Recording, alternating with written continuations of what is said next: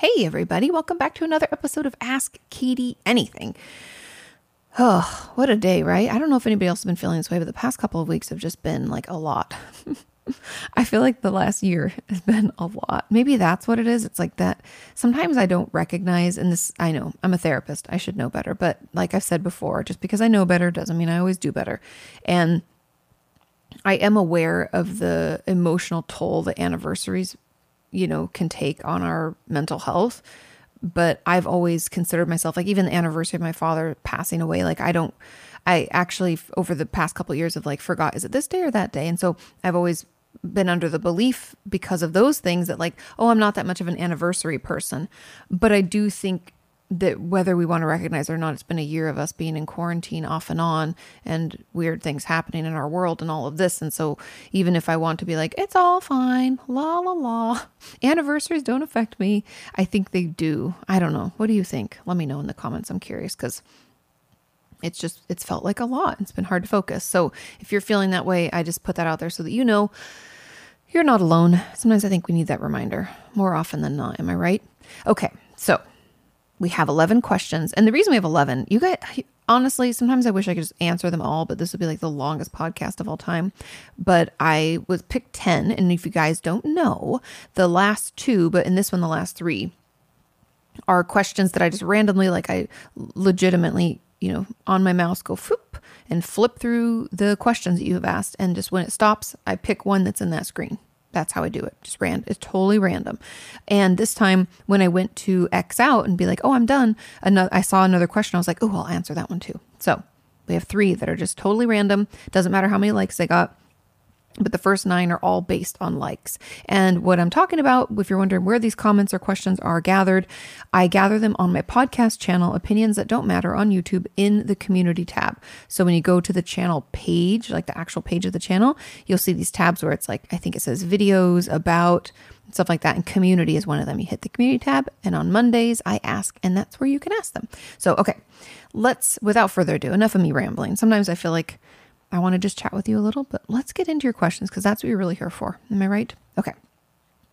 Question number 1 says, hey, Katie, could you talk about why therapists sometimes don't react with shock or surprise or sadness to things you might tell them, like abuse, or they don't give away any emotional clues about what they're thinking? And there were comments on this as well. Like one said, adding on to that, how do they not hold that trauma and add it to the next session or add it to themselves? Boundaries, but I'll talk about that. Another one said, hi, Katie, could you also share how therapists manage to keep a neutral face or remain calm even when clients share something shocking or surprising? I'm hoping to be a therapist someday and would love to learn how to do that. I thought this was such a great question. And I don't think, maybe I've talked about it before. The comments answering this question were wonderful. And so many of you are just, wise, so wise, or are also a therapist and really great at your job. So the reason that therapists do not react with shock, first of all, they're not supposed to. And here's why. So if you tell me something about abuse or something shocking, even like, a story about something that was hurtful for you, and you're like, and I can't believe it happened. As a therapist, if I react without knowing how it felt for you, especially in the case of trauma. Like, let's just talk about that. Let me give an example and like talk you through that first, because that I feel like is really when it's important for, as a therapist, to not respond or react in some kind of way. Imagine that you're telling your therapist about, the physical abuse you sustained as a child, and you're talking about it, but you haven't really processed it. And even as you talk, you like laugh. A lot of people do that. A lot of my patients will laugh. It's like a coping mechanism or defense mechanism. We don't even know. We're just like, it's like so overwhelming emotionally. Sometimes we react in what would some people might consider a bizarre fashion, but very common. So if a therapist, while you're talking about that, starts crying or is like, oh my God, that's horrible, it gets in the way of our own process. And without even maybe realizing it or meaning to, by a therapist saying that, like, oh, that must be horrible, I feel so bad for you, they're taking their own emotional response and placing it or trying to give it to us to identify or define that scenario without giving us as the patient the time to come around to it on our own. Because I don't know if anybody feels this way, but I've had lots of patients and even viewers over the years tell me about a really terrible time. Let's say like their parents had a really horrific divorce. That's a trauma, right? And they'll tell me about it. And I might, even because I'm human, I might be thinking, but not showing, wow, that's so shitty. And that sounds really terrible. And oh man, no wonder they're struggling with eating disorder like behaviors or whatever. I might think those things. But then my patient can say to me, I'm really glad that happened. It was hard at the time, but it allowed me to become who I am. And I realize that that's why my eating disorder, they might already have their own thoughts and take on it and their own response to that situation. And it's not up to me to give them an emotional response. Does that make sense? So that's part of it. So I don't need to give you my emotional response. Therapy is about you having an opportunity to come up with your own and figure out how it feels to you and process that with me, feeling free to go through whatever emotions come up. Okay. Then the second thing is a huge component of being a therapist is offering what we call unconditional positive regard, which means it's kind of comes along with that, like holding space for people where it's like, I'm just going to give you this safe space to not have any judgment, to not have any preconceived notions, to just give you a space to share what you need to share in a way that you need to share it and be there with you to validate. And so therefore, I'm not going to react to what you say. I'm not going to show any emotion as much as I it's humanly possible. I'm just going to hold that space for you, let you know it's okay to say that out loud, that I understand and I'm here for you, right? That's kind of the whole goal of therapy. And that's part of what we're really, like, it's drilled into us in school, is just to be there and to not react. Because if we react, we can also, and I know I'm kind of all over the place, but as a side note to that first point, if we react, we can also, invalidate without realizing it, or cause embarrassment, shame, guilt, which we all know trauma, like, it sends us into those spirals of those things. If you guys don't know, shame is when we believe something is wrong with us. Embarrassment is, oh my God, I've done something wrong, as well as guilt, Guilt's like, I feel like I shouldn't have done that. I need to make amends, or, oh my God, and embarrassment's like I did something weird or silly or not appropriate. So anyways, that's why we don't do it. And that doesn't mean we don't feel it. And I will be honest with you that there have been a few, probably 3 cases, maybe 2, but I think 3, where I have cried with my patients at some point. And it's more like they've started crying and they're telling me something terrible, and then I can't help it because I'm human. I cry too. And I've talked with other colleagues of mine, even friends of mine who are also mental health professionals. I have a lot of friends because you're a psych major in college and you go to grad school and you see them, you're with them all the time. So they're like some of my closest friends. And a lot of them have done the same, and sometimes and that honestly can be connecting and healing. And the cases, in my experience with those 3 cases that I can remember right now, it was like a growth in our therapeutic relationship, but I wouldn't, obviously I don't make a habit of it, right? I've had how many patients over the years, and I can only think of 3 times. And one of them, I don't know if they realized, because they were crying so intensely, I don't know if they realized that I was tearing up, because when I say cry, it's like tearing and I can't stop it, so I get tissues and we just deal with it. And we kind of sit together in that. And I think that can be good too, but that is definitely not the norm as far as therapy. And then to get into, I guess, so that's the why, really, because it's your time and space to feel and do what you need to do. And I want you to feel like I have the container that's big enough to hold it for you, so that it's okay to keep dumping more into that container, if that makes sense. And so the follow-up questions of, how do we not hold on to the trauma and add it into the next session, or add it to ourselves? Now that comes along with proper training and proper boundaries. So I know a lot of times I talk about boundaries that have to be communicated and spoken and put in place with people. But when it comes to the therapeutic relationship, it's all in the way that we as therapists, as mental health professionals, set up that relationship. Meaning, it's why I don't tell my patients a lot about myself. They don't know me very well, because it's not about me, it's about them. And that distance that I get from them not knowing me really well keeps us both safe. It allows me to not take on their issues as my own, like I would with my close girlfriend. And it also allows me to offer a more distanced view, hopefully a clearer view of what's happening and some possible ways to change or get out of a situation. Do you know what I mean? It's like sometimes with distance comes clarity. If we're too close to an issue or too emotionally involved, we can't see it clearly. We can't see both sides. We can't take any action or even have a non-judgmental or, play devil's advocate. We can't do that because we're just too close. And so those boundaries in place with the way that we set up therapeutic relationships help that. Not to mention, and this is something that I've talked with a lot of colleagues lately because it's been really hard for therapists and mental health professionals to work from home and do this. First of all, for privacy, like the number of sound machines that people have asked me about and purchased and all that stuff just for privacy and closets setting up. I mean, we don't all have space in our home for private conversations. And so a lot of them are doing them in their bathroom in this area that they've set up because they can have 2 doors. Anyway, long story short, it's been hard to separate home life and work life. And something that has been very healing for me, and I'm sure for a lot of mental professionals out there, is having that space between work and home where I get in my car and I drive to the office and I park in my space and then I go up the elevator and I get in my office. Like there's a process to it. And then I leave everything there, like all of my files and stuff. I don't take that stuff home. I leave it in a locked filing cabinet in my office. Then I go home. And it's like that time going home is like time for me to kind of stop working and start my home life. And so a lot of us, we have little Zoom hangouts now every now and again. I've been talking about like ways to make that happen when we're at home. And that's a little trickier, but when things are back to normal, that is how, again, we have that boundary, work life and personal life. And those are very separate. And then also not taking it into the next session is, again, the boundaries of it. And the fact that we have that little space in between where I don't know if anybody else in the mental health professional field does this, but like I take my notes and then I close the file and I put it to the side and I open the next one. And that's just my transition. That's like my brain switching from one to the next. And I know it's kind of hard for people to understand it when it comes to people's real lives and stories.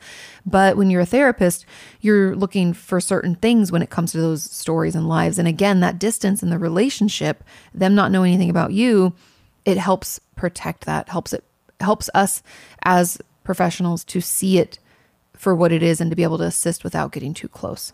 And I know we think closeness means that we're better able to work through it, and it's actually not the truth. And then I think the final question is keeping a neutral face or remaining calm. It's just part of practice and training. And somebody left a comment below this. It was like, maybe it's because therapists have seen and heard so much that they're almost desensitized. And as much as I'd like to say, oh, that's not true, it's definitely true.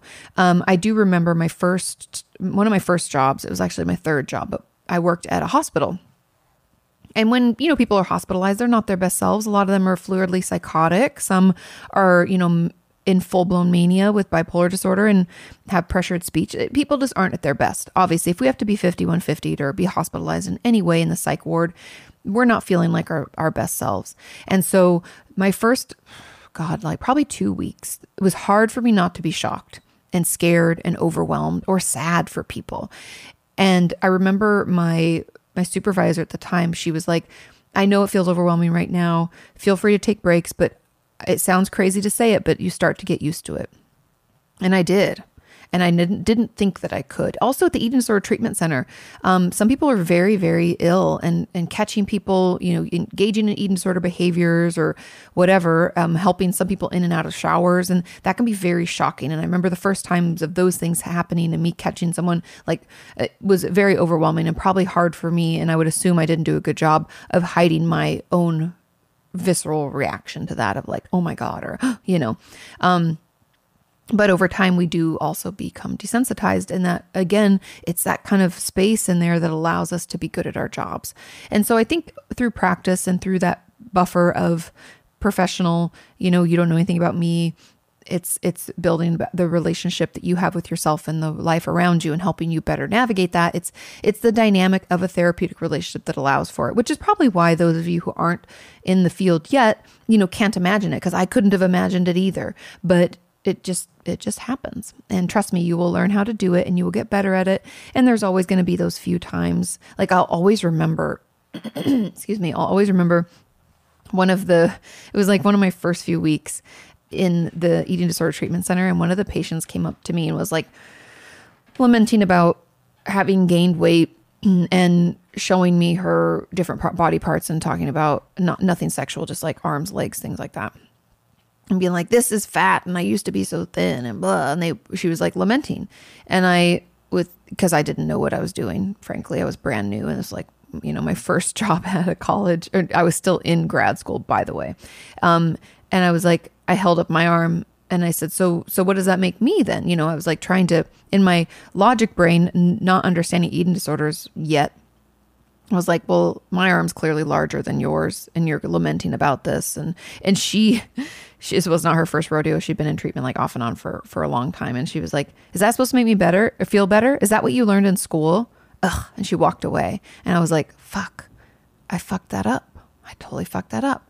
And, I learned and did better. So I want anybody out there who's considering getting into the therapy field or, social work, psychology, psychiatrist, whatever it is that you want to become.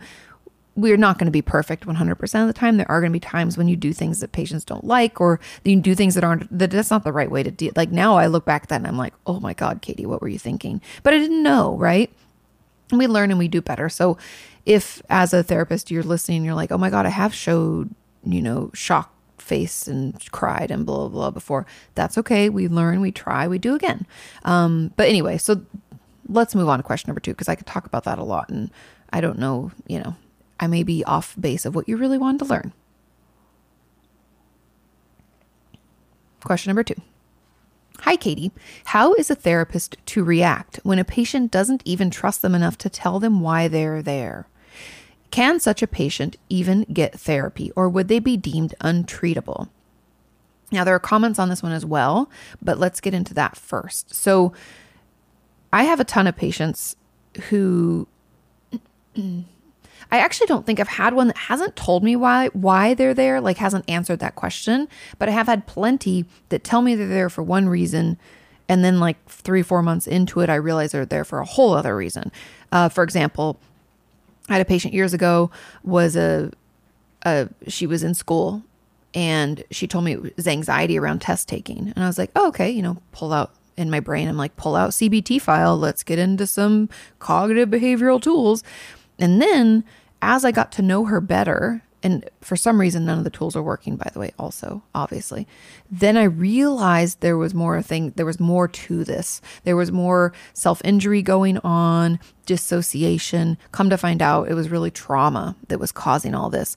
But I don't even know if that patient necessarily lied, because at the time she might have thought it was just that. And that might have been the main reason that she was coming in, not because I think we can all understand and kind of, I don't know if the word is like commiserate, but it's like, I get that a lot of times when we've been traumatized, we don't know that we have because we've repressed memories, or, we're wanting to treat that symptom, right? I can't tell you how many times I have patients that come in. I think everybody does this. Even me personally, I've done it in my own therapies. You come in for one issue, not realizing that stems from this other thing that you've just never dealt with, like complicated grief, trauma, low self-esteem, shit talking yourself all the time. And all you think is like, but I'm just having trouble sleeping at night, right? We can all do that.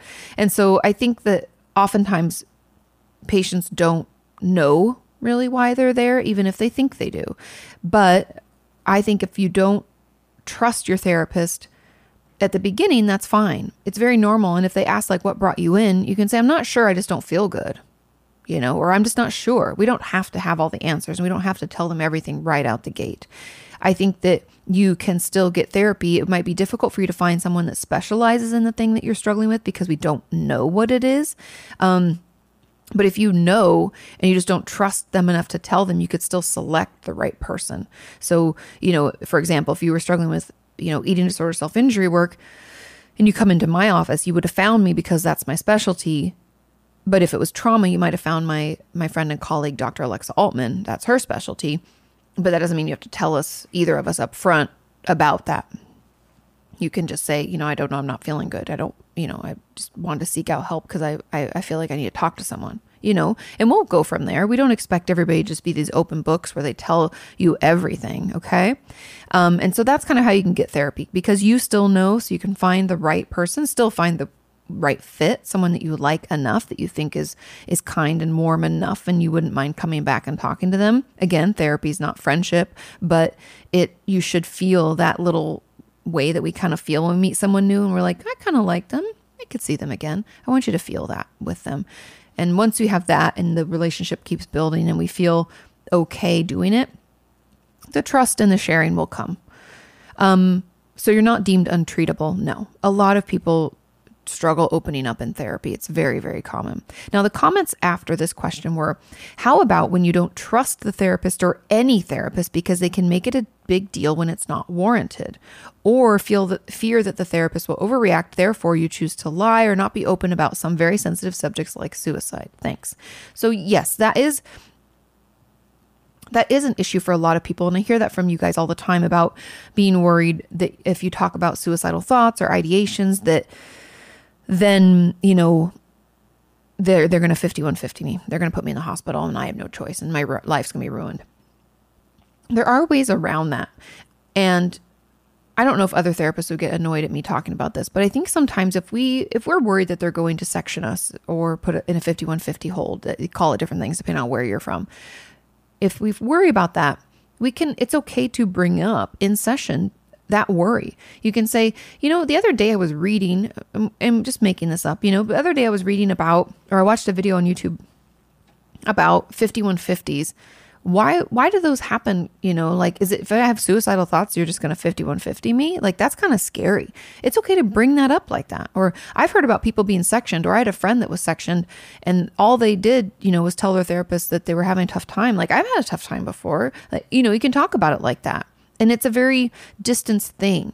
And they probably, that therapist, whoever you tell, is going to ask follow-up questions. And it's up to you to share what you want to share. You don't have to share, yeah, I'm going through it right now. But that's a good way to gauge what they think, why they would do it. I know I've talked about this on here before, but I was taught in my training in school and, in my gathering my clinical hours towards my licensure, I was trained to think of or consider 5150s or being sectioned, they call it that in the UK, as a last resort. Because, and I think now as I practiced more and more, I recognize why, is because it's not actually that helpful. It basically just keeps us safe for a little period of time. And if it's out of psychosis or, bipolar mania or, psychotic depression, there's a lot of different things. When we're kind of like not ourselves and we can't think clearly, it could be beneficial and it's there for a reason. However, for most people, it's traumatizing, it's upsetting, and it usually lasts more than, a few days. Sometimes it can take us a long time to get out of there, and it's not always good or therapeutic, really. And so I was taught to do all these other things leading up to that. But you all have told me, and I hear you, that that's not how other therapists are. And so I think by just asking about it, bringing up even like a fake story about a friend to gauge what they think about it and what their policies are is a great place to start, because then at least you kind of know where they stand without having to be worried about them doing that to you now. We can just learn about their policies and better understand it. But in my experience, like I said, it's a last resort. So yes, the conversation of suicide is sensitive. However, that's just not what I do. I've had so many patients over the years, and even viewers, you guys always tell me about having suicidal thoughts. And I just don't always think I've never, knock on wood, I haven't had to, put any of my patients for my practice. I haven't had to 5150 anyone. They've all, we've managed through safety checks and safety plans and, all those check-ins and things. It's worked. So anyway, those are my thoughts. So I hope that helps clear that up. Okay. Question number 3 says, hi, Katie. How do you meet your need in comfort and reassurance? And why can one crave it? I have a strong feeling that I want someone to comfort me, tell me everything is going to be okay, validate my feelings, take care of my responsibilities. I don't have this feeling in my day-to-day life, but when my mind is unoccupied, I wish for it so badly, especially at night. Interestingly, in real life, I normally feel awkward if someone tries to comfort me, and I don't know whether I'm capable of accepting it. So it's very interesting. I usually resort to observing fictional characters, like in movies or books, comforting each other, especially if one of them is in a vulnerable state or a breakdown. I suspect I also experience this breakdown or strong emotions through character. How do I learn how to accept others' attempts to comfort me? Why does this happen? I have an emotionally supportive family. They just don't know what to do with their emotions and are too anxious. Thanks for all that you do. Now, there's a follow-up question to this as well, but I want to get into this first because it was so interesting to me that this person said, I have an emotionally supportive family. They just don't know what to do with their emotions and are too anxious. So my hypothesis with this, and you might not like this answer, is I don't think your family supported you in the way that you needed. Meaning, sure, they tried their best. Like I've talked about this a lot of times, especially with like the emotionally unavailable mother, emotionally unavailable father and parents, all those issues. I talked about it on YouTube a ton. I talked about it on TikTok. Just because, they do their best or we think they like are emotionally supportive in some ways doesn't mean that it was what we needed. Like it can look good on paper. We can have parents that like help us with our homework and make sure we have lunch and they take us to school and we go to a private school and we have a good home and everything's so lovely and, but they don't give you that emotional support that you're needing. Meaning maybe even though your mom would come in and be like, how was your day? And like, listen to you. There was never any advice or never any back rubbing or hugging or, don't worry, it'll be okay. Like the stuff that you're talking about, the comfort and reassurance. Maybe even if they did give us what we thought we needed, right? Maybe every so often our mom would give us a nice, good hug. Maybe it was not received in the way we wanted, meaning maybe that's at that time, that's not what we wanted. It was like always off. Does that make sense? It's almost like the time I don't know the best way to describe this, but it's like for hours and hours and hours, we're asking for a round peg, okay? For this round hole, right? Round peg, round hole. We're asking for it.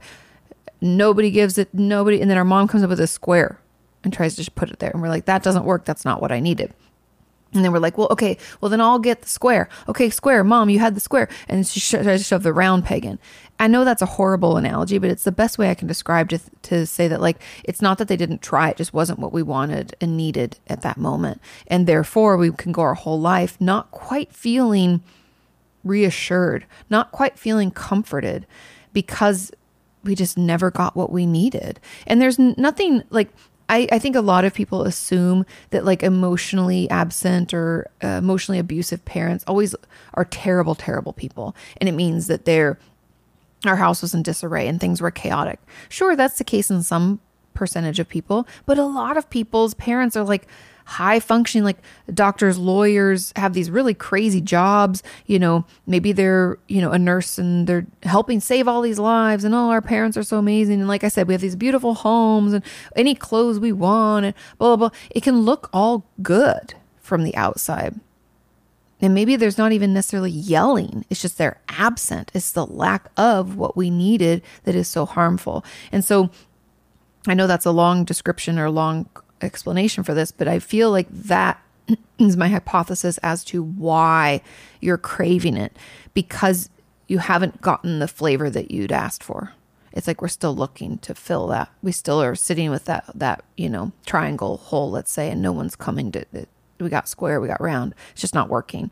And so we can look to others to validate it and to need it. And the reason I would also, like on the same hypothesis, the reason that we don't know how to even accept it is because it's never been given to us in the flavor that we want. And when someone does that, we're like, ooh, this is uncomfortable. I'm not sure how to react. What do I do? My urge is to pretend it's not a big deal, pull away because I've never been given it before, right? It's like we've always been pet one way. I was just talking to a member of our community the other day, like always being pet one way. And then we all know how uncomfortable cats get if you pet them the other way, the wrong way of their hair. They're like, ugh. It's like that, right? We've always been pet this way, even though it wasn't what we needed and it wasn't what we wanted. Then we're pet the other way. It's super uncomfortable. We're not even sure if that's right, but it is, but it just feels so awkward and so different. And we have nothing to compare it to. And so my thoughts about this is, or my encouragement, I guess, or my advice is to find a therapist who works in attachment and possibly some inner child / trauma work. I know you all just shuddered. I promise it's not that terrible. But I think processing through the things that maybe you didn't get that you needed and finding ways to better communicate that and dealing with some attachment issues and this need for comfort and reassurance, which we all have, by the way. There's nothing wrong with it. It's just sometimes when we haven't gotten it for so long, the craving is just so intense. Having someone to talk that through, figure out what the root of it is for you, where it comes from, and working to heal that can be real. I think that'll be where you find the most benefit. And there are books about emotionally absent mother. I love that book. I think it's like, forget her name, Lori. Someone, Lori is the author. It's a blue cover. It's in my Amazon shop. So you can go to amazon.com/shop/Katie Morton. It'll be in there. It's a great book. I highly recommend it. And there's also one for unavailable fathers, if you find that to be the root there. There was a comment on this, and it says, I know, I want my therapist to be there for me. I find myself wanting to stay bad or shock my therapist because I'm afraid of losing her when I get better. Any ideas what I can do to make this urge go away? Because I'm the same way, another person. I just get obsessed with wanting people to check in with me, but then I'm filled with anxiety if someone ever does. What are the things that might cause this? Again, it's not understanding, not ever having any examples or experience with someone comforting us and giving us the attention that we want. And then it's super uncomfortable, so we don't even know how to react. And healing the real reason that we feel so anxious, which is kind of part of that inner child stuff, will help. But to the point of wanting your therapist to stay around, I have a ton of videos about attachment to your therapist. Just look up YouTube Katie Morton attachment therapist. It'll come up, because the thing about a therapist that's so interesting is that relationship is unlike any other. And if we grew up not feeling seen or heard, no one actually taking our pain seriously, or maybe completely neglected, or maybe we were abused in some way. I know emotional neglect is abuse, but I'm just saying like physical, sexual abuse. If any of those things were going on to us when we were a child or when we were growing up, and we've always just felt like I'm not good enough, because along with abuse, we know comes that shame, embarrassment, and guilt. If we're feeling all of those things, and then we get into therapy because shit's not right and we don't feel good. So our therapist, they validate us. They show up for me on time consistently. Wow. They ask how I'm doing and they actually listen. We get possibly a lot of the things we never were able to get from our parents or caregivers, right? And so then we start to view our therapist as our parent or caregiver. And then the idea of therapy ending or our therapist leaving or something can be super, super triggering. And so what I would encourage you to do is to talk with them about it, because it's actually great information when it comes to your therapeutic work together, because it helps your therapist know what to dig into. Because again, back to like that trauma work or the inner child work, or maybe it's some deep false beliefs about like, I'm not worth it. And your therapist is like challenging that and showing you maybe you are, that it kind of shakes us to our core and can cause us to want to like attach. I've talked about in the past, like the attachment with your therapist is like you had this void in yourself from people in your life not being there in the way you needed for so long. And then we find someone who looks like they're kind of doing that, maybe, possibly, and want to shove them in that hole and fill the void and be like, okay, well, all better, versus doing that work, which is me being the patient, me filling that void myself with my own self-talk, my own sense of worthiness, the way that I interact with the world and what I say to myself and others, and how I allow myself to feel the feelings. I know they're uncomfortable, but doing that work will allow that hole to close up, essentially, because it's really just a wound and we have to heal it. I hope that makes sense. I know it's a little abstract. Some of these answers we've been doing this podcast for a year. So some of the answers over the years of like, I know they're maybe hard to grasp. So let me know if this is something that, doesn't really quite make sense, but that's that. And also, I do want to throw out there that when it comes to that first part of the question, not being able to have friends comfort and reassure you, I still firmly believe if I was a betting person, I bet it's the parents not being able to give you what you needed when you needed it. But I've also had patients in the past talk about how they didn't feel like they ever had any friends, anybody outside of their family offer what they needed. And so it was those people outside of the family circle that they found the hardest to allow themselves to be open, honest, and receive the comfort and reassurance that they were really needing. So that could be part of it too.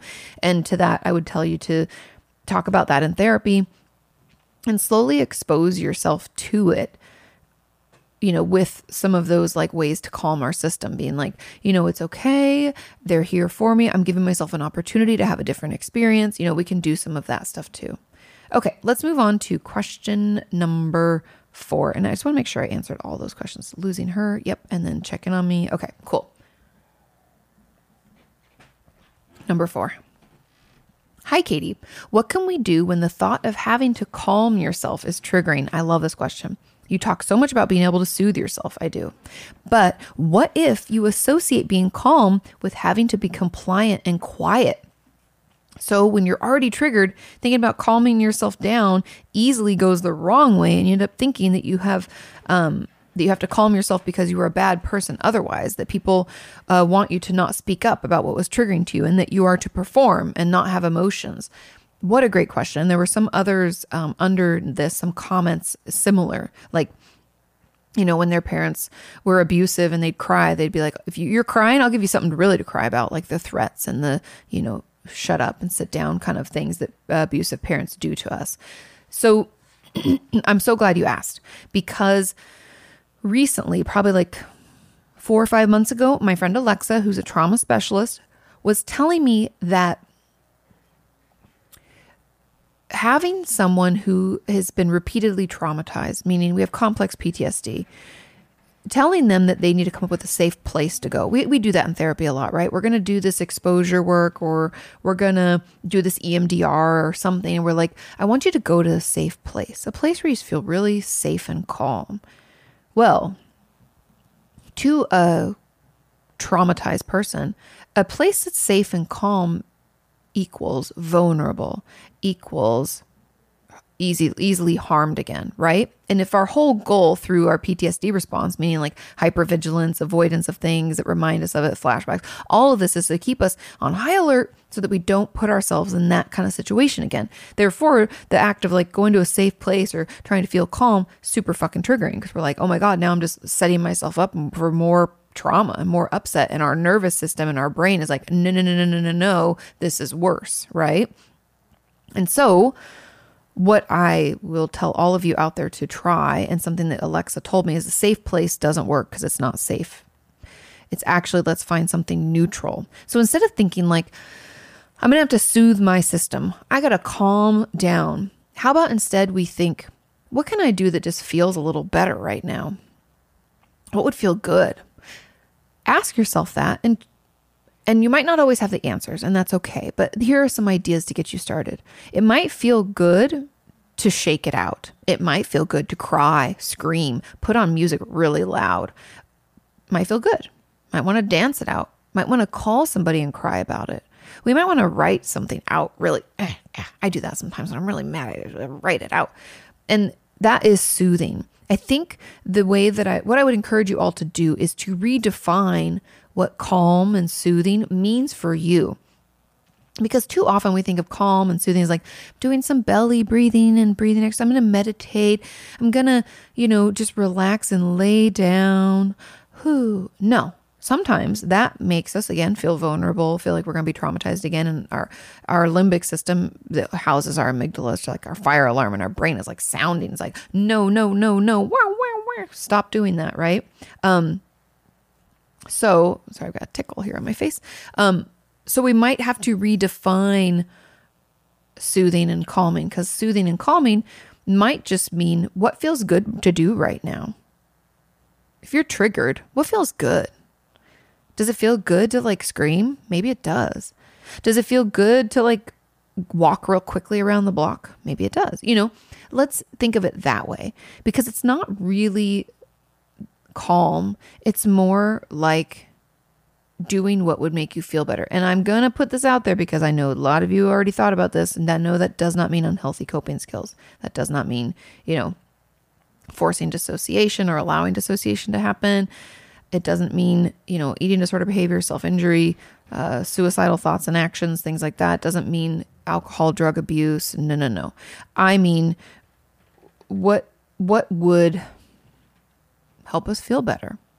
Does that help? Maybe that does, maybe it doesn't. But I think sometimes we have to redefine it. And instead of thinking of things as like safe, calm, soothing, we have to think of things as like neutral, not as shitty. Maybe it makes me feel a little less bad. And those are okay. Again, it's like we talk about bridge statements all the time. We can have bridge actions, right? We don't have to go from like, oh my God, I'm triggered. I'm feeling it happen, that we all of a sudden have to be like, oh, I'm triggered.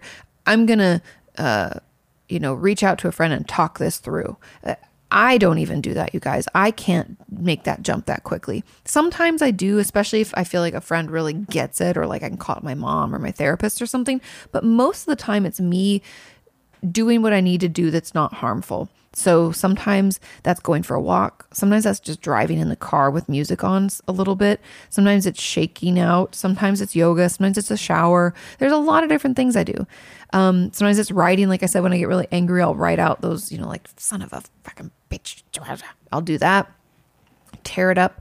So maybe just consider some things that when you would be triggered, if you're able to, look back on the last time you felt triggered and what would just make you feel less shitty. Let's think about that. Even if it's just incremental.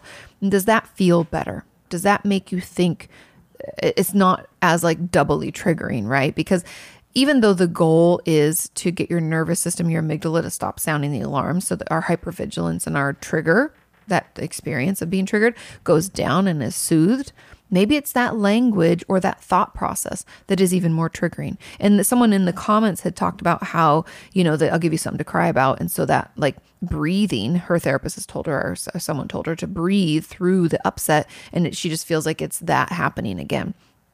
So what if instead, we allow ourselves, like in that scenario, I would encourage you to cry more, to scream more, to express that emotion more.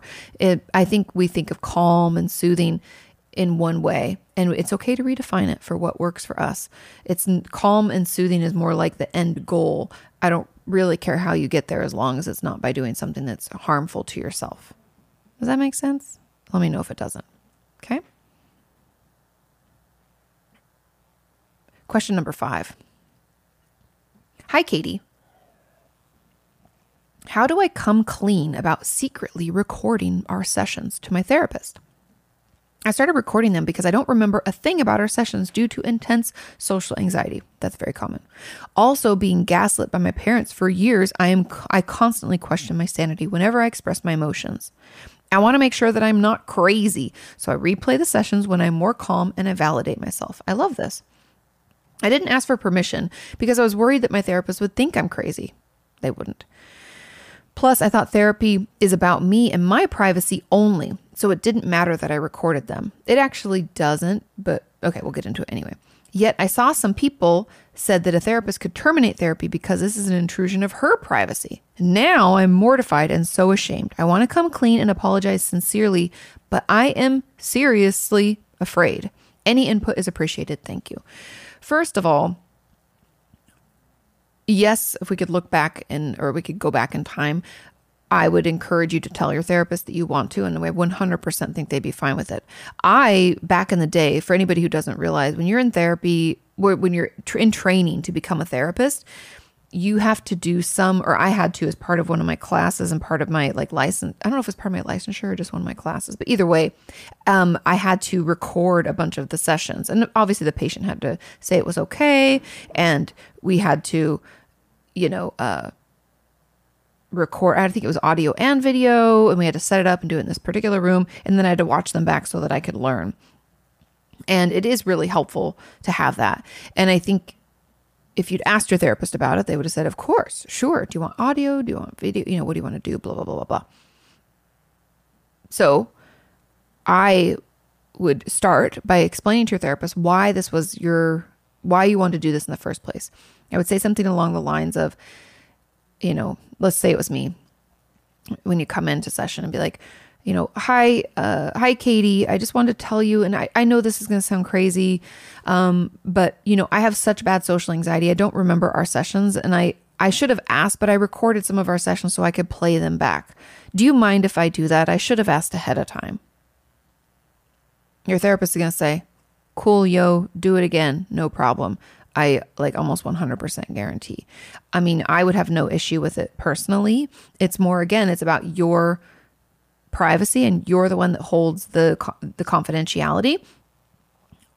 I wouldn't see it as encroaching on my privacy, but I would like to know, just so I know, I mean, especially, in California, you can't record someone without their consent is like the law, but no therapist is going to take you to task on that. That's how I would say. And I understand feeling like mortified and ashamed. I mean, like, why did I do this? We've all done stuff where we're like, it would have been easier if I just told them up front. We've all been in situations like that. Don't think that, that what you did is like super crazy and weird. I've had a lot of patients want to record them. I've had to do it for my own stuff, and patients have allowed that. I mean, yes, therapy is confidential, but if it helps for you to record them so you can play things back and you can remember, that's not a bizarre ask. I've had patients ask for that before, and I've said yes. I used to have even a little recorder I let one of my patients borrow for a while. It was like an MP3 thing. This is like old school, before phones could just record things, but it was a little like skinny thing, and I would let them just record, and they would take it home with them and listen. And then they'd come back the next week, and I'd delete that last one and re-record another. So, yeah, that's how I would say it, Start with the explanation. Like, as you know, I have such bad social anxiety, but it's really hard for me to remember sessions, and I've recorded a few of them, and I realized I should have asked you, and I'm so sorry. You can come out, I'm so sorry. I didn't mean to. And then afterwards I thought maybe you'd be upset, and it's just really helpful. That's the avenue we're going to take, right? Because that's really what it is. I can't remember what happens. I black out because of my social anxiety gets so high, can't remember. And so I've been recording them, and I didn't think about it being bad. And now I'm worried it's bad. And I just want to tell you, if I was a betting person, I know I say this a lot in the podcast, but if I was a betting woman, I would bet that your therapist is going to say, oh yeah, of course. Thank you for letting me know, though. I do appreciate that. It's nice to know it's happening, but I understand. And yeah, we can do that, because I would have no problem. So I don't think they're going to terminate that. I know it's California, and I'm in the States, and I'm not sure where this person is from, but I don't even believe that would be a reason that I could terminate a patient. Like, there are some loose, ethical and especially legal boundaries around what we can and cannot terminate for. Does that make sense? So anyway, those are my thoughts. Hopefully my input is helpful. Okay, question number 6. It says, hi, Katie. Could you talk about the stigma around suicide and grieving deaths caused by suicide? I've recently lost 2 friends to suicide within the past few weeks. I'm so sorry. The rates, I know they're so high. Ugh. And I've noticed a lot of people aren't even very understanding. What? They say things like, how could anyone that young do something like that? Oh, people are so ignorant. They had their whole life ahead of them. At the same time, they're asking me why I didn't do anything to help them. Are they fucking serious? I'm trying my best to defend my friends and educate about suicide when possible, but it's honestly weighing down on me when I'm trying to cope with these losses and my own guilt about the situations. Any advice? I have a lot of advice. First of all, I have a video about losing someone to suicide, and I think that's what it's called, just losing someone to suicide. So you can look that up on YouTube, and hopefully that's helpful a little bit there with your own process. Now, to get into the stigma. So I don't know what it is about people and the word suicide. Even YouTube, I've fought with them over the years about monetization and ability to have videos on the platform, because things would get flagged and I'd have issues with it. And now they're like, okay, well, it's educational, so you can keep it on the platform, but nobody wants to monetize against that. Brands don't want to be associated with it. And I'm like, but it's so common. These thoughts are so common. It's just so frustrating to me. And I talked about it in a past video recently about crisis and why people replace crisis.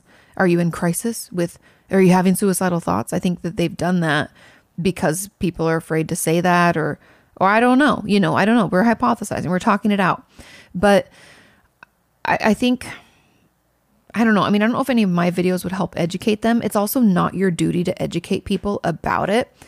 I love that you're doing it, but some people, also, then I just get pissy with people because I'm like, how dare they talk to you that way? That's just so rude. And when it comes to people who are suicidal, if anybody out there is struggling, let me know if what I'm saying is off base at all. But what I've heard from my patients and all of you over the years is that if we are really struggling, it's like we can't, I imagine it like a dark hole. Like our depression and suicidal thoughts take all hope and help away. So we feel hopeless, we feel helpless, we feel like we can't see out. We're caught in this loop of like negative thoughts and they never get better and things are so bad and we like, we can't get out.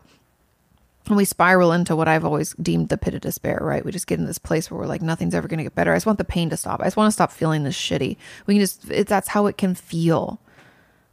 However, everyone out there that I've talked to and my patients alike who've struggled, even if we try to push you away, it's actually very helpful to have friends that check in and just show up for us. Meaning, we can't make people get better, right? I don't know if you remember that. Sometimes I think people forget, but we can't make people get better.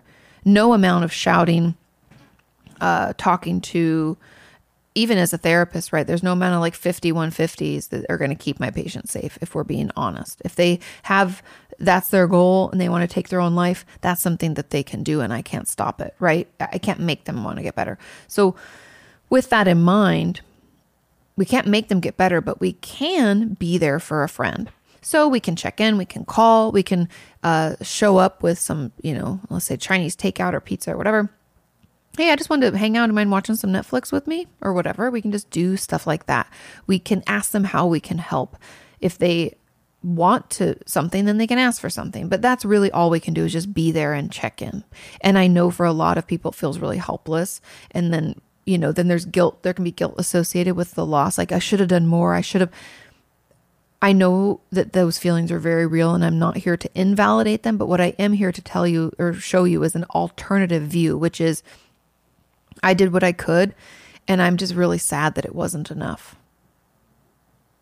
because we can't make people get better. And I know it sucks, and I don't want to downplay this or have you think that I'm not taking it seriously, because I am. It's just that fact that we cannot make people get better. And it is sad when the help that we could offer wasn't enough.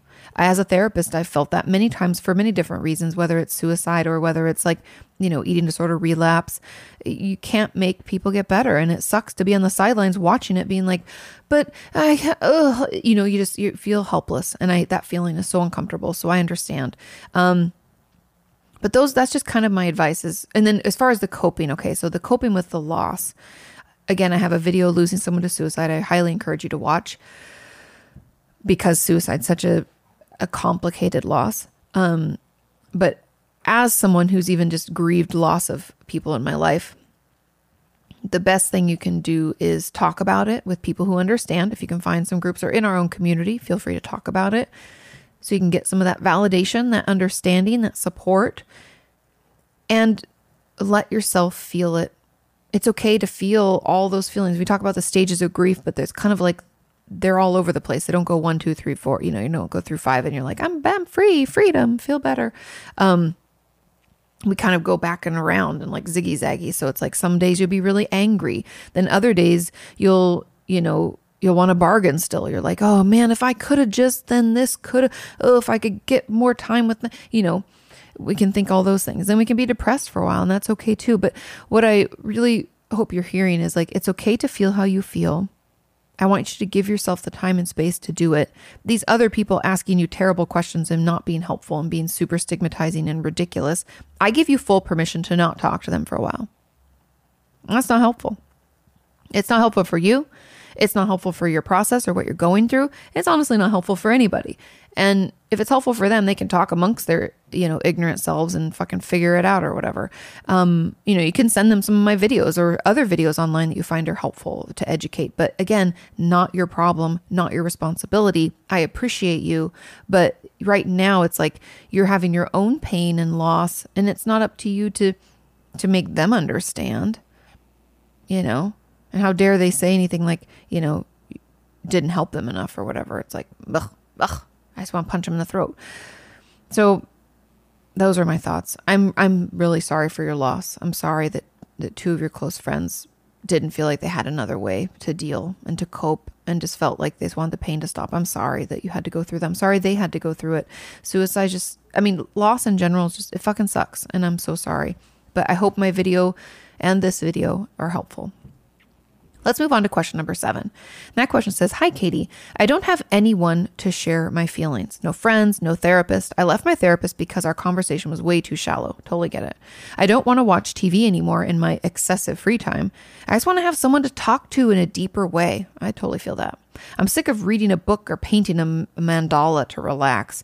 My life has been too boring. Also, I feel trapped. I'm studying a major I don't like and lost all motivation to study. On one hand, it seems my way to freedom, financial independence. But on the other hand, I think I will never be a good professional in the field. Also, I'm struggling with online classes a lot. Aren't we all? To sum it up, I feel like shit, demotivated, lonely, and lost. What should I do?" I'm going to be honest here, and you're probably not going to like this answer. But well, first of all, I want to validate the fact that I think a lot of people are feeling this way. This past year has been a fucking terrible shitstorm, and it can feel terrible. I know some people are having a good time and they're doing well, and they're like, my social anxiety is nil and I'm fucking, living large. Good for you. That's awesome. I'm happy for you. Wonderful. But for a vast majority of people, it's been a shitstorm, and we are exhausted, and we've been in our stress response for a really long time. And so there's depression, there's anxiety, there's increased suicidal thoughts, like that last question. That's unfortunately what's been going on, and it's been horrible, and everybody's feeling demotivated. Like I was saying at the top of this podcast, I personally have been having a really hard time the past couple of weeks, and I think I'm just feeling completely overwhelmed and frustrated. And then also like the little inner child of me, that when I feel like more is being asked of me than I can do, she throws tantrums. So part of Katie, because it's like inner child, but it's me. Part of me does this thing where it's like, I don't wanna, and I'm not gonna, and you can't make me. And if you've ever met a stubborn child, you've never met a child as stubborn as me. And so that is how I react. And so anyway, I just want you to know that I understand where you're at, and I understand that feeling. I've been feeling it. But my advice, and I'm even going to take my own advice, is to call your therapist. Not that therapist, because you didn't like that therapist. Let's get a new one. Let's get one that's not so shallow, so you have a space to talk about those deep issues and those deep feelings, and just I don't know why I am the same as you, and I just love, revel in those deeper conversations with deeper meaning and really digging into something. Oh, those are so fulfilling. So I totally get your need for that, and finding someone, a clinician who can meet you there, I think is really key to your healing. But on the second part, so find another therapist. And my second advice is, what you're expressing to me here sounds a little bit like depression, like not feeling motivated, not liking anything. You're lost in your major. You don't want to watch TV anymore. You don't want to do this anymore. You don't like any of these things. I don't like anything. Nothing feels good. I'm just frustrated. I feel like shit. It might be helpful to, obviously, along with seeing a therapist, maybe see a psychiatrist. Maybe an antidepressant would be beneficial to you. Again, I'm not a doctor, but that's something that you could talk to a doctor about to see if that's helpful, because feeling this way, demotivated, lonely, lost, and just frankly like shit is not helping, and it's not making anything any easier. And it's making you feel like even the major that you're studying, you're not going to be good at it. It's like taking away any last little slivers of joy you had after 2020 and now into 2021. If you had anything left, it's like trying to snuff that out. And I want you to get extra support before that happens. Yeah.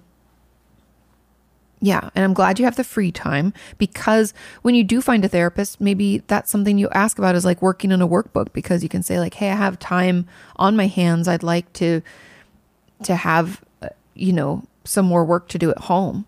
There are tons of wonderful workbooks. I have a lot of them listed in my Amazon shop. If you're looking for things, it's amazon.com/shop/Katie Morton. You can find some of them listed there if that's helpful.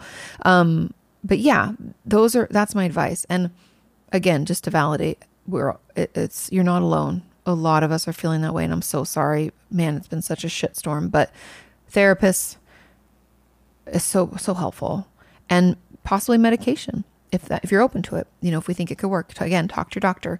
But I think that's all that will pull us out, because oh man, it's been rough.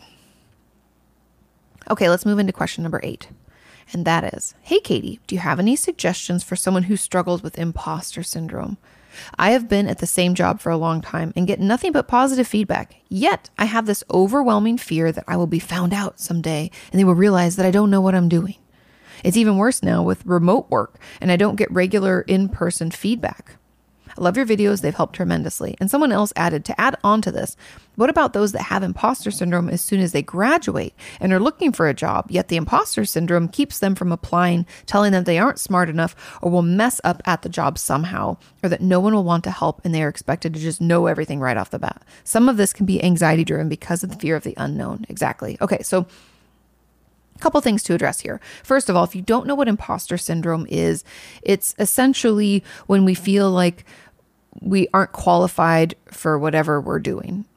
I don't know the exact definition. I can actually probably look it up really quick here for you because to make sure I'm not misrepresenting it. Okay. It says imposter syndrome can be defined as a collection of feelings of inadequacy that persist despite evident success.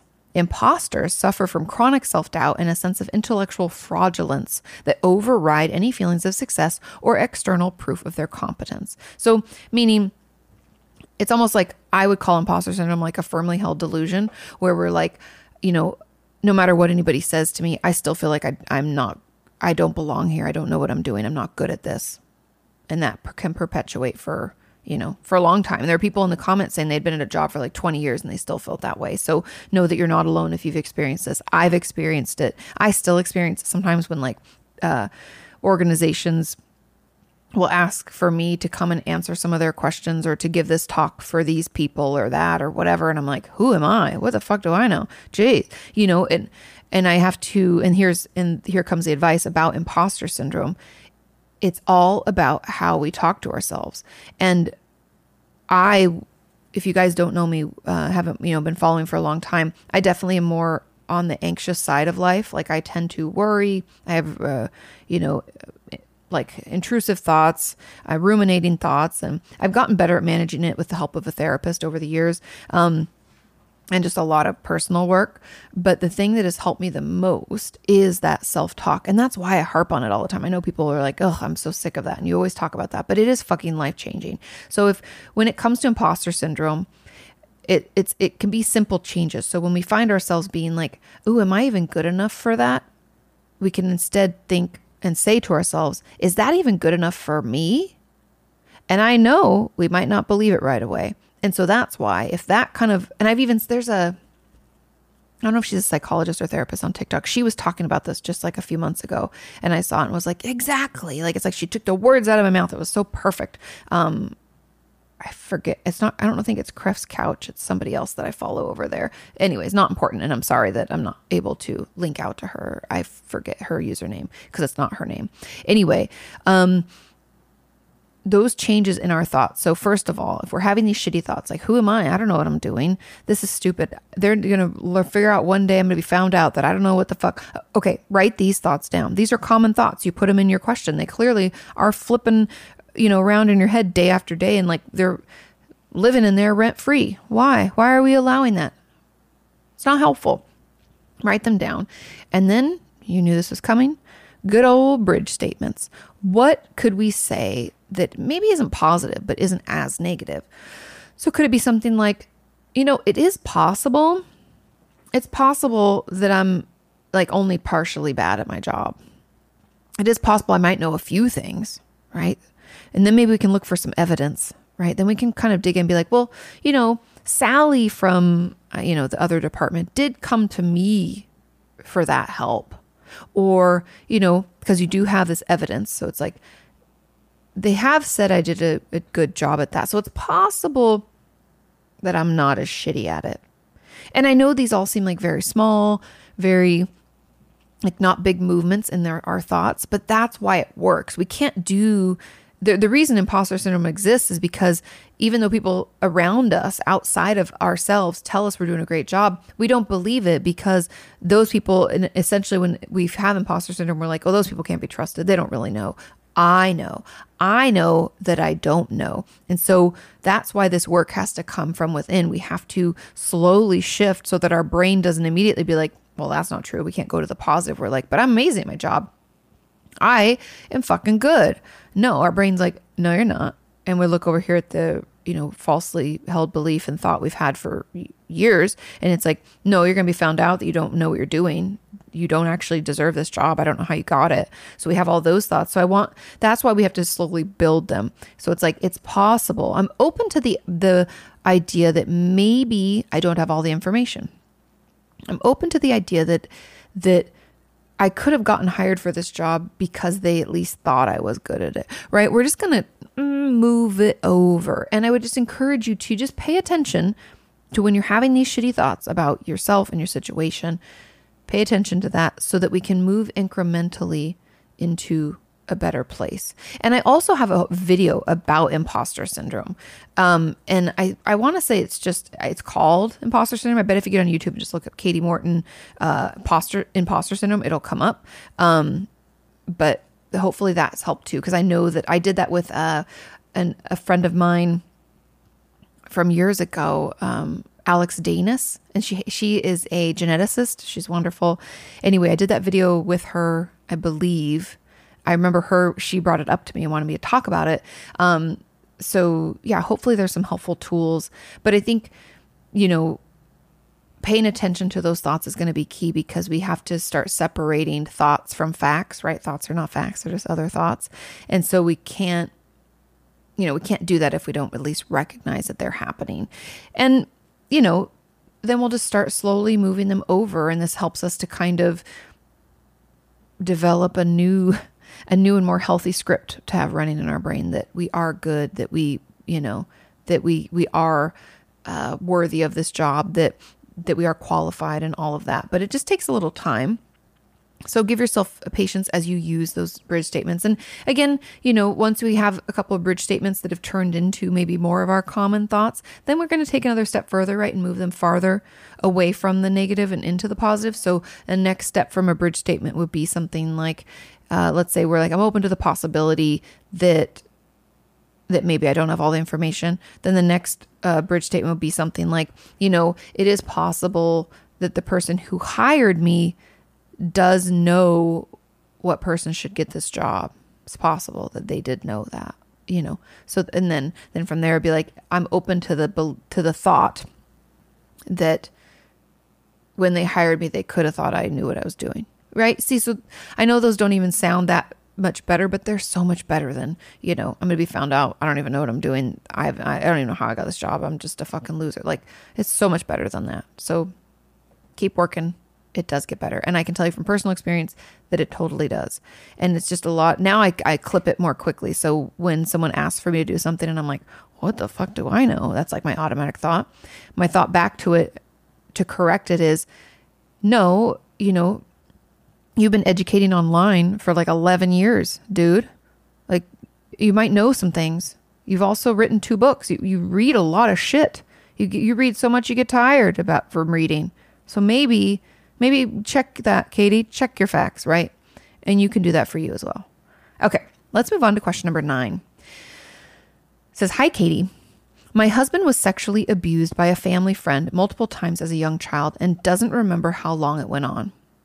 He only has talked about it twice over the 3 years that we've been together. I'm the only person who knows about this. I know it affects him to this day, but he's never sought help for it. Unfortunately, it's very common for everybody, but especially men. I want him to get help, but it's not my place to tell him. How can I approach this gently and show him that it could be good to deal with? Thanks for all that you do. Well, yeah, of course. I picked this question because, well, first of all, I just scrolled and then it was on the screen. And I thought this is a good thing to address because for some reason, and I've had a lot of patients in my office, older adult men, that I'm the first person that they tell about this. And unfortunately, we talk about sexual abuse and even sexual assault and rape as if, and this is, I'm just as guilty, but even when I think about it, my automatic thought is that it's a woman.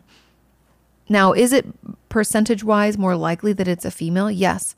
But I would even argue that that might not be the case because men don't tend to report it as much. I remember Terry Crews coming out during the Me Too movement and talking about someone grabbing his junk in front of his wife at an event. And how helpless he felt. And if you know who Terry Crews is, you can just Google him if you don't. But he's on like Brooklyn Nine-Nine, and he's in a ton of films, and he's fucking yoked. He's a huge dude. But he felt helpless. And I really, as much as it sickens me to think that that happened to him, and I hate that a woman did that, I'm so glad that he came out and shared his story, and that it was him. Like the fact that just, I felt like my hope was that would validate a whole swath of men that are going through something or have gone through something like that. So I know that, the person who asked this question, like, I don't think your husband probably listened to my podcast, but hopefully men out there know that they can be abused too. It's not just females. You can be sexually assaulted, raped, and abused. And we need to talk about that more. And so I pledge to try to mention that and talk about that more, and make sure that I don't use certain pronouns. It's more inclusive, right? So anyways, just putting that out there. Now, when it comes to our husbands, so I'll even share a little bit of my personal conversations with Sean over the years. Because when I met Sean, so Sean and I have been together since I was 24 and I'm 37, so 13 years. So we've been together for a really long time. And I, again, have been in therapy off and on forever. And actually, when I met him, I was like in intense therapy because my dad was really sick, and I knew he was going to die, unfortunately, or I suspected, that like things were not going well, and he was getting sicker and sicker. And my mom was, having a hard time. And so all of that was just weighing on me. And I was going to therapy twice a week. And, I had asked him early on in our relationship, because I was going to be a therapist, right? I was in graduate school, and I was like, hey, have you ever been in therapy? And he's like, oh, no, I haven't, and I was like, well, are you opposed to it? And he's like, oh, absolutely not. I mean, I think therapy's great, and blah, blah, blah. And we've talked about it forever. And then he was having a tough time, as we all do. We go through these ebbs and flows. And I was like, maybe you should talk to somebody, because I can't therapize you. It doesn't work like that, right? We have another relationship. And he was like, of course, and also, if anybody watches Sean and I's podcast, he's like, he's his own individual. Like I do not try to like help in that way, because that's not who I am, and it's not who he is or what our relationship is about. So anyway, that was back then. And I want to tell you, I think it was like 6 years later he started, but I couldn't push him to. You can't make it happen, right? And I didn't want to push him so hard that I pushed him away from it. So I just brought it up periodically when he would be upset or talk about something being really stressful, and like, because we work a lot. And so that burden of that, can be really heavy. And he would talk about it, and we would talk about it. And I would say, well, we could go to couples counseling. I'd offer that up, because maybe that won't be as scary. And he was like, no, I don't really know what I would talk about with regard to us. And I was like, we can talk about work and stuff, thinking, I'll go, however I can assist. So anyways, then he ended up getting in his own therapy. But what I bring that up to say that the way to gently approach it is just like that. Like he's only brought it up a couple times. It's okay to bring it up, but the way to bring it up would be something we have to hug. We have to really I talk about hug and roll. Like when we're setting boundaries, when it comes to this, we kind of have to like really hug on the person first. So when things are not emotionally charged and it's like an easy, no one else is around, you don't have anything you got to do, like maybe on a Saturday afternoon, you can mention to your husband and say, and I know I always recommend this. People are like, I love that you like condone lying, but sometimes it's helpful. I think it can be helpful for someone to know they're not alone right off the bat. So you could say something like, hey, one of my friends, one that he doesn't know very well, right? Like one of my friends, was mentioning to me that their husband had started therapy, and it's been really helpful. And she's going too, you could say that. I know in the past you talked to me about like childhood stuff that was really hurtful. You don't even have to name it. It's okay to just gloss over, I know you brought that stuff up a couple times. I'm happy to help you find a therapist if you'd be open to that. I think it could really be helpful. And if you have been in therapy yourself, you can say, I've been in it and it's been really helpful. That's what I had said to Sean back in the day. It was like, I've been in it for years and it's like life changing. And you can talk honestly about that process if you've been in therapy yourself. But that's how I would approach the subject. It's kind of just, you don't have to call it anything. It's more just like, I know you talked to me about the horrible things that happened when you were a kid. Like it can be helpful to talk to somebody about that. And if the answer is no, why would you bring that up? I don't know your husband. I'm not sure how he'd respond. But if the reaction is bad, just be like, oh, okay, I won't bring it up again, and we don't. We have to wait. And then if you're in therapy or you start therapy, or it comes up, you can bring it up like that, but it has to be very soft and we have to let them come around to it. And yes, I know it sucks. Oh my God, I know it sucks. I know you're like, please let someone help you. You've been through so much. You deserve that support. We all know we have to want to do it ourselves. Because even myself, like when I take breaks in therapy, like back at the beginning of the pandemic, I don't think I'd been in therapy for like 8 months or 9 months. And at the beginning of therapy, or at the beginning of the pandemic, when things were really shitty, I remember telling Sean, I was like, I just feel so like overcome with grief and I'm like overwhelmed. And I was writing the book and it was like horrible. It's like a total shitstorm. And Sean's like, well, you should probably call Jana. And I was like, I was trying to find another therapist. And like, I don't know, I hadn't heard back from that other one. And now she's not taking new patients. I was just frustrated. And it still took me like 5 months to get into, so to call Jana again. But I'm just putting that out there because even when we know and when we've done it, it still takes time. And yes, patience is hard to come by, but please just be patient. We just got to plant the seeds and hope that they grow. And I know it's horrible that we can't do it, but again, we can't, going back to what I said earlier, we can't make people get better and do better. We can just support and guide and offer some of that help and assistance if they need it and when it's requested. And then just love on him, I'm sure you're a wonderful wife, but giving extra support. And if he wants to talk about it, letting him talk about it, all that stuff. Okay. But having your own experience, maybe even you starting therapy on your own or offering to go to couples counseling, all that stuff can be helpful too. Those are also ways in. Okay. Moving on to question number 10 says, hi, Katie, can you talk more about setting boundaries within and outside of therapy? I have trouble setting boundaries and constantly feel like I'm going to overstep them if I'm not constantly worrying and super aware of everything I'm doing, saying, and thinking. Thanks for everything you do. I think maybe I've been talking about them too rigidly because boundaries are things that are somewhat flexible, meaning that we can tell someone in our life like, hey, when you talk to me that way, I find it really hurtful. Can you not use that word or whatever? I don't know. I'm just pretending someone like called us a bitch or was really rude at work maybe. And they were just like, hey girl. Cause I've had that happen to me at work. Has anybody else? It's really wonderful. It's one of my favorite things. No, but we can say like, hey, I don't appreciate you talking to me that way. That's a boundary. Okay. And I know that sounds really aggressive to a lot of people, but I'm just giving it as an example because then, we could extrapolate from that and say, well, if you don't want people calling you, hey girl, but then one of your girlfriends like, hey girl, right? Because I have one of my friends, Allie, always addresses me that way and I love it. And it's one of my favorite things about her. So I would allow that to happen, but you could say if that boundary was rigid, it'd be like, that is wrong. And she can't do that either, right? Like it's not okay, but it's just different. And with each person, it's different. And so what I encourage you to do when it comes to boundaries, and that might be a horrible example, but I'm just giving it as to get us thinking about boundaries. We know when they've been crossed. We know when we feel super exhausted by being around someone. We know when someone does something that just rubs us the wrong way, right? We have like a visceral reaction. Like our body and our brain tell us when things aren't right. And we just have to take note of that. So instead of feeling like you always have to be like hyper vigilant to it, like paying attention to everything and constantly, worrying and being super aware, what if we just check in? Check in at the beginning of your day and check in with yourself at the end of your day. Take 5 minutes. Think about people you encountered and experiences you had and how did you feel? Like, are we avoiding picking up the phone, talking to that one friend because she just always oversteps boundaries and is super rude and, or it's like a one-sided relationship and we just aren't there for it. It's exhausting. Maybe she's a, what we'd call like an emotional vampire.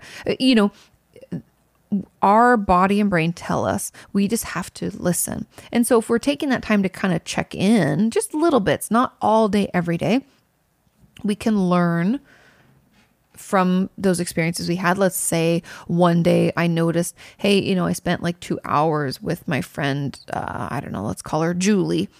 And I love Julie, but I just felt so exhausted afterwards. And so I kind of take note of that. Hey, after spending time with Julie, I feel exhausted. And then next time I feel exhausted again. Well, fuck, something's wrong.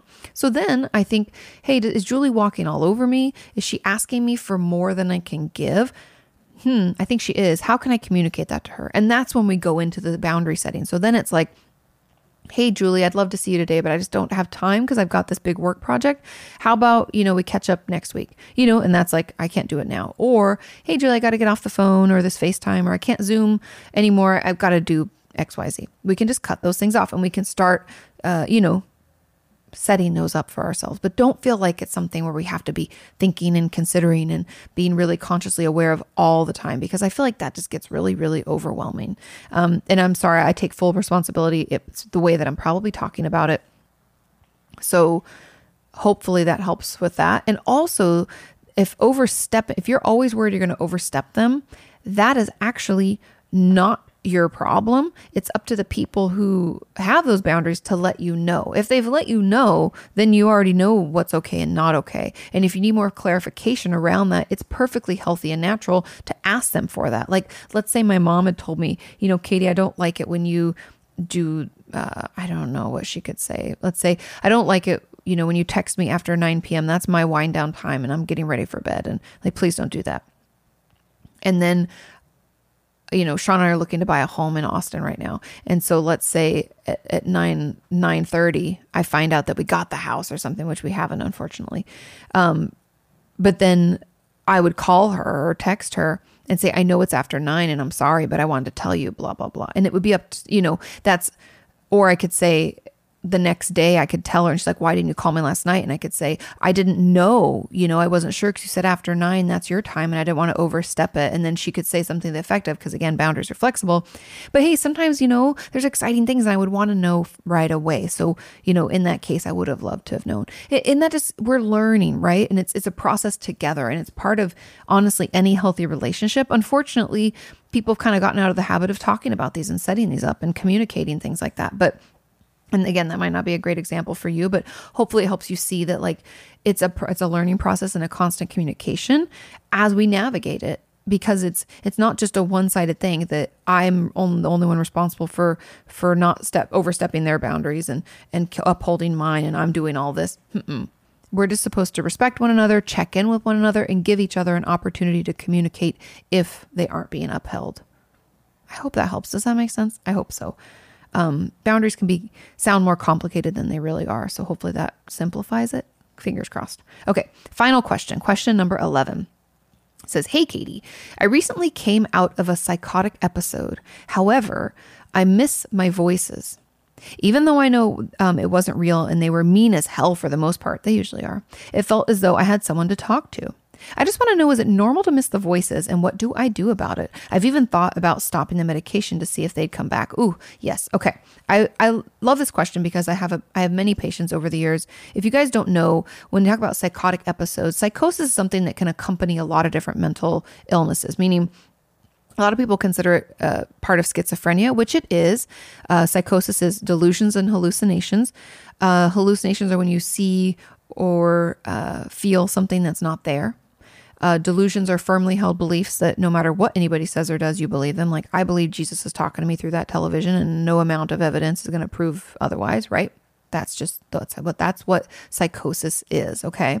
So we have delusions and hallucinations. We can also have delusions of grandeur. Like I am Jesus, we can believe things like that. So anyways, just so we know what psychotic episode is, it is very common when people have had psychosis. Oh, before I get into that, psychosis can come along with things like bipolar disorder, depression. There's even postpartum psychosis, like after we've given birth, because the hormone shifts and what our body's going through, we can be pushed into that. And we can have it as part of a psychoaffective disorder or schizophrenia, a lot of things. Okay. So this person recently came out of a psychotic episode. And for my patients who have psychosis, if the voices are usually very mean, by the way, they're usually, really condescending, telling you to do things, shouting at you. It can be really upsetting, but we get used to them, right? And they become almost like our friends in our brain. And I've heard from tons of my patients, especially at the hospital, who are like, but I miss them when they're gone. Or, they'll stop taking their medication without telling people because they want those voices to come back. And I cannot encourage you enough to please stay on your medication and talk to your treatment team about this. Let your therapist, your psychiatrist know that you miss those voices. Let's figure this out. Tell people about it. Don't take action. Okay. Now it's very common, but the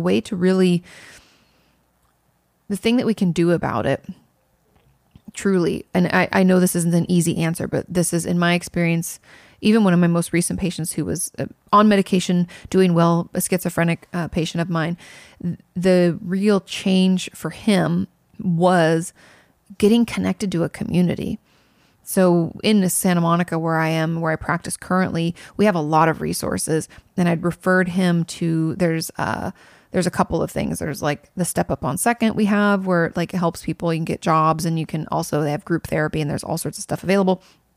There's a lot of different resources in our area, not to mention some stuff, over at St. John's Hospital. So anyway, in UCLA. So I'd gotten him hooked up with a bunch of different things, and having that community helped get him out of his head and out of his, essentially what I call like a psychotic rut, where we've had psychosis so many times that we like miss what it feels like, and we like want to go back, and we go back to that comfort. We have to create a new comfort. And so that was super helpful for him, not only to build confidence, because a lot of times our psychosis takes our confidence away, but it built confidence, it built community, and even he found a girlfriend. Hey, little extra. So all of that stuff is really helpful. And I would encourage you to, I don't know if there are things online now, but it used to be, I wish you were in LA, because I'm like, talk to Dr. Sherman. He knows, because he even used to have his own group for, people who had psychosis and schizophrenia, and he had it every week, and it was wonderful. I had a lot of patients that would get help there. So finding those groups would be really beneficial. You can call your own, the hospital or your own psychiatrist and ask about that other support, because I know this may seem odd to people, but the community is so important, and we're going to have to get you connected so that you can imagine and be part of a life that does not involve those voices. But I want you also to know it's very normal to miss them, and that's okay. And it's okay to write about why and what it is. But maybe if you are able, depends on, how long the psychotic episodes have lasted, but maybe if you are able to consider, like, what is it about them that you miss? Is it just the companionship? Because that's what my patients have said. It's just that constant companionship.